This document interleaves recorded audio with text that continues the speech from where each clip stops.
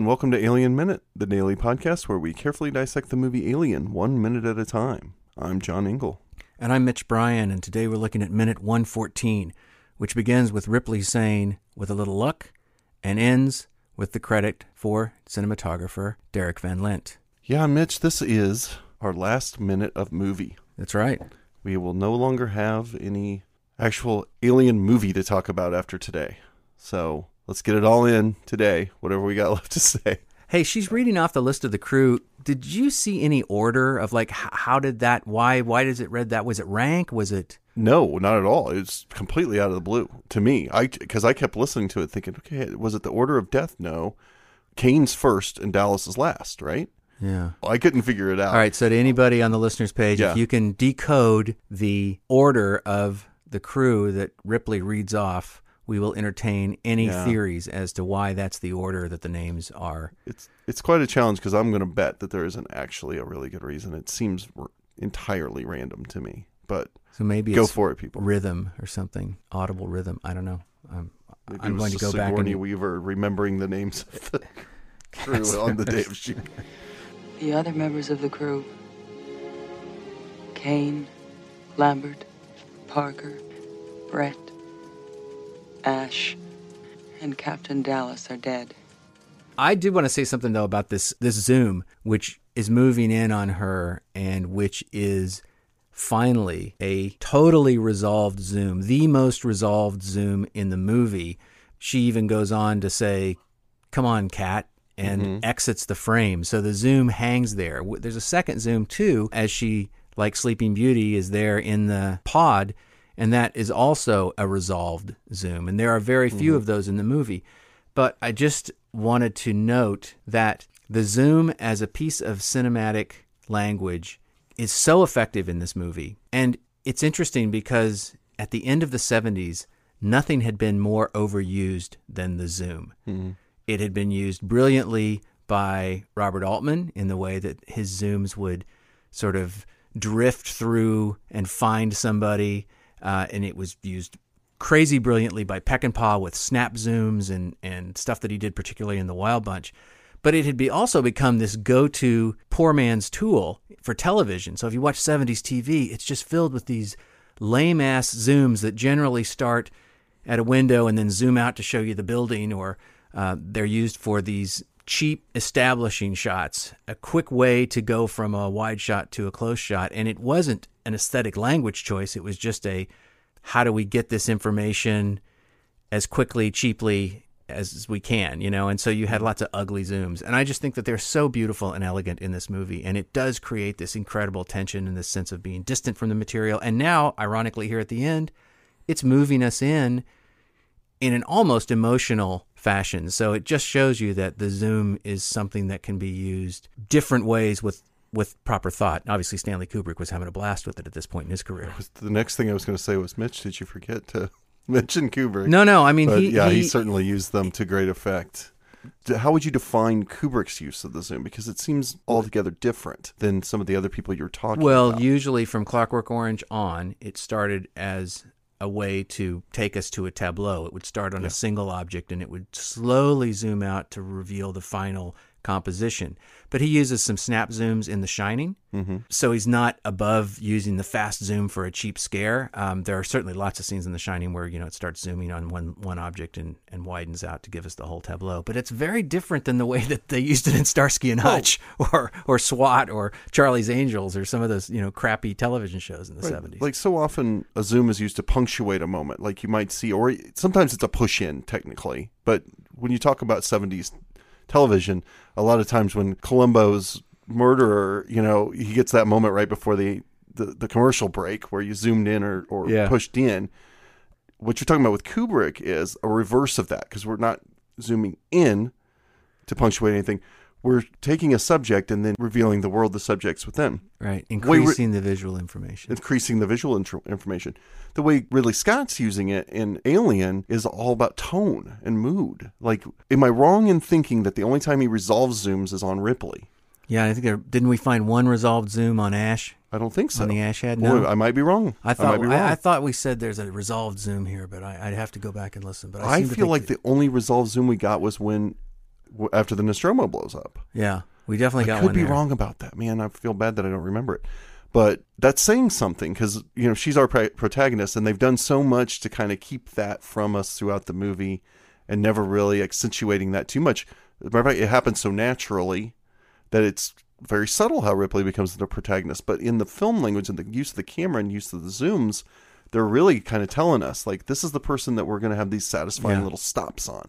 And especially if we're going to try to persuade you into believing that the Nostromo explosions, that's the end of the movie. So we're going to do a nice stop zoom.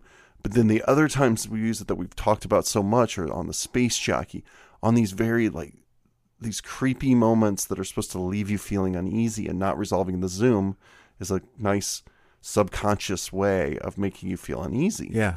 So even unlike in almost a more complex way than Kubrick even used the zoom, Ridley Scott's using it. It's like a deeper bit of film grammar here. I agree. Yeah. So I think it's a good subject to get on at the end of the movie here, is that we get our last zoom. We're going to get these resolved zooms because I think Ridley Scott's finally saying, all right, movie's over. Movie's over. The jig is up. I'm not going to fool you with these zooms anymore. Now I'm telling you that the movie's over. Of course, the music maybe gives us a hint at a little different idea, but you had something more to say about that. Well, I was going to also throw it to one of our listeners who wrote something in about this pause that happens within this Howard Hansen piece that's being used. And if you want to read what they had to say and who they were, and then we can talk about that. All right, so we received an email from listener John Griffin. He did not tell us where he was from, but I will read some of the email. I'm not going to read the whole thing, but he kind of disagreed. In the last minute, we talked about how much we enjoyed the Howard Hansen score and whether it came in abruptly or not. Here he says, I agree with the two of you and West Anthony that chopping up and replacing parts of Jerry Goldsmith's music in the film is a travesty. He says, I think the worst example of rejecting Goldsmith's score is the use of Howard Hansen's Romantic Symphony at the end of the film. As a composer and musician myself, I am familiar with his work, so for me, hearing it as background music is distracting. The piece is good on its own, but it feels wrong in the context of a horror film like this. It is simply too sentimental and sweet to work as underscore for Ripley shooting the nightmarish alien creature out of the airlock. He wraps up by saying, in an interview with Ridley Scott on the Alien Anthology Blu-ray box set, he says that he and Terry Rawlings really liked the pause in the music that plays over the shot of Ripley in hypersleep right before going to the end credits. While it's certainly fairly effective in that context, that is not a good enough reason to throw out Goldsmith's score, in my opinion, that being John Griffin's opinion. Thankfully, the complete original score is still available to listen to anytime. The one thing I'll say about that pause is I love the fact that there's this minor chord that's struck before that pause happens, because for me, watching the movie, I feel like, oh no, it's not over. That there's going to be something else, because it's not all sweetness and light and happiness, And then there's this pause, and then it kind of takes off in a more romantic kind of major way, and it doesn't feel so menacing. But I don't know, that one note before the pause is not necessarily a comforting sound. No, I totally agree. I actually think that this could be perceived as another example of them misguiding us for a moment. Like, we get this romantic music. Oh, it's a victory. It's time to relax. Ripley is calm. She's going to go to bed. And we're play this romantic theme. And then in the middle of this romantic theme does come this minor chord. And I agree. I've always felt this way. I've always felt really good at this moment, honestly, because I think, oh, it's kind of exciting that chord comes in. And I feel like they're just kind of hinting at, it's almost like a tease, because clearly nothing else happens. We go right into the credits. But it's almost a tease to the audience of like, you're just going to have this tiny little sense in your gut that maybe that everything's not going to be okay. It's in the cat. Or that it's in the cat, or however it was perceived of at the time. Right. So I love that too. I think it's fair to point out that surely Jerry Goldsmith could have done this had they just asked him to do it. I mean, clearly he could have created a score. Now, I don't know. Maybe it was because of the strife that was caused by some of the other decisions or the process in general, that just wasn't an option anymore at that point, or if they were like, screw Jerry Goldsmith, we're just going to do whatever we want. I mean, I don't know. I'm not trying to speculate exactly what happened, but they chose to use this, and I think it's a brilliant piece of music to use here. And it is with Hansen's music that the credits begin, and the three names that end this minute it's pretty impressive. I mean, it's basically the producer, cinematographer, and the editor. Yeah. And so that's not a bad place to start if we're going to talk a little bit about some of the people whose names show up in these credits. And I would also just add that, especially for some of the principals like Ivor Powell and I think Terry Rawlings and for sure Michael Seymour, there are some interviews with them that are posted on our website, right, in the Found Objects category. I think there's some pretty thorough things that were done by Cinefantastique, and we've got a reprint of that up. And so I encourage you, if you haven't gone to the website and looked at some of those extra things, there's a little more interesting reading that can be found there talking about some of these people. But if you were going to begin with Ivor Powell, one of the things that's interesting is how his career kind of spanned a lot of late 20th century British popular culture, because he worked as a publicist on 2001 and then worked as an assistant director on a couple of Carry On movies. Isn't he actually in 2001 as well, but not a major part or anything? I think he's one of Yes, according to IMDb, I'm just looking it up, that he is uncredited as Kaminsky in 2001. Okay. And Kaminsky was one of the astronauts. So they have shots of remember there are shots of the astronauts in cryosleep. Oh, I see. Okay. And I was misunderstanding where he was, but I think he's one of those guys that gets whacked by Hal. Yeah. But obviously he hooked up with Ridley Scott in the 70s and worked with him on The Duelists and on Alien and on Blade Runner. And there's a long interview with him in Cinefantastique that's pretty interesting. And I don't know how you handle all of these credits beyond just the tip of the hat here and there, because we'd be here for hours and hours. Obviously, Ivor Powell was instrumental in the beginning of Ridley Scott's career. Like, he was an associate producer on all of my favorite Ridley Scott films, which would be his first 3 films. I mean, it's hard not to say he's a common denominator in the success of those films in some way.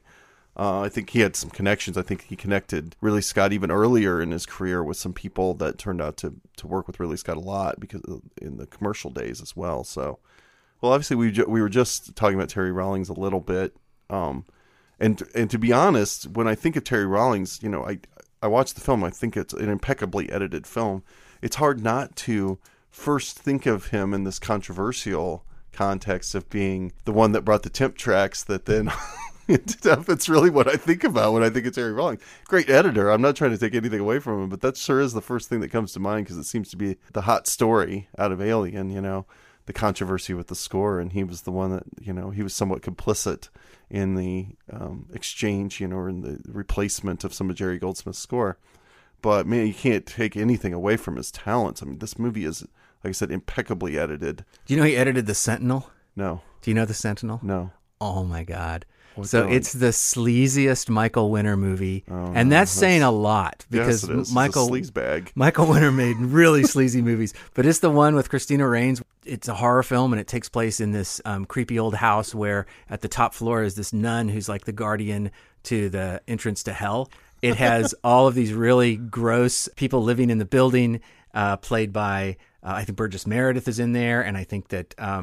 Mrs. Griswold from the first National Lampoon's Vacation movie. Beverly D'Angelo. Beverly D'Angelo is in there. Yeah, she's like this psychotic lesbian. And they got Dick Smith to do all the special effects. Oh, really? So there's like some nasty eye gouging stuff and just crazy, disgusting Dick Smith effects, and all edited very nicely by Mr. Terry Rawlings. You recommend this film? Sure. Okay. Why not? If your sleaze factor is do you want to high see enough. a horror movie by Michael Winner? If the answer is man. yes, then you want to see this. I guess. If the answer is no, then you don't. I guess. I probably would have been more excited to see it about 10 years ago. I saw it when I was a kid. I saw it when I probably shouldn't have seen it. I was like 13 or 14. Oh, Jesus. Okay. Just when I was starting to able to go. I mean, your parents didn't tell you can't see any Michael Winner films? No, they didn't. No, because I saw Death Wish when it first came out, so I was already on the ride, man. Oh, what you must have thought of Jeff Goldblum. Oh, I know. I didn't. It's so funny, because then when I finally saw it again and realized it was Jeff Goldblum as one of the rapists, I was like, "Oh my gosh!" Oh, that movie is. It has its moments, but it's rough, though. But anyway, Terry Rawlings edited The Sentinel and Watership Down.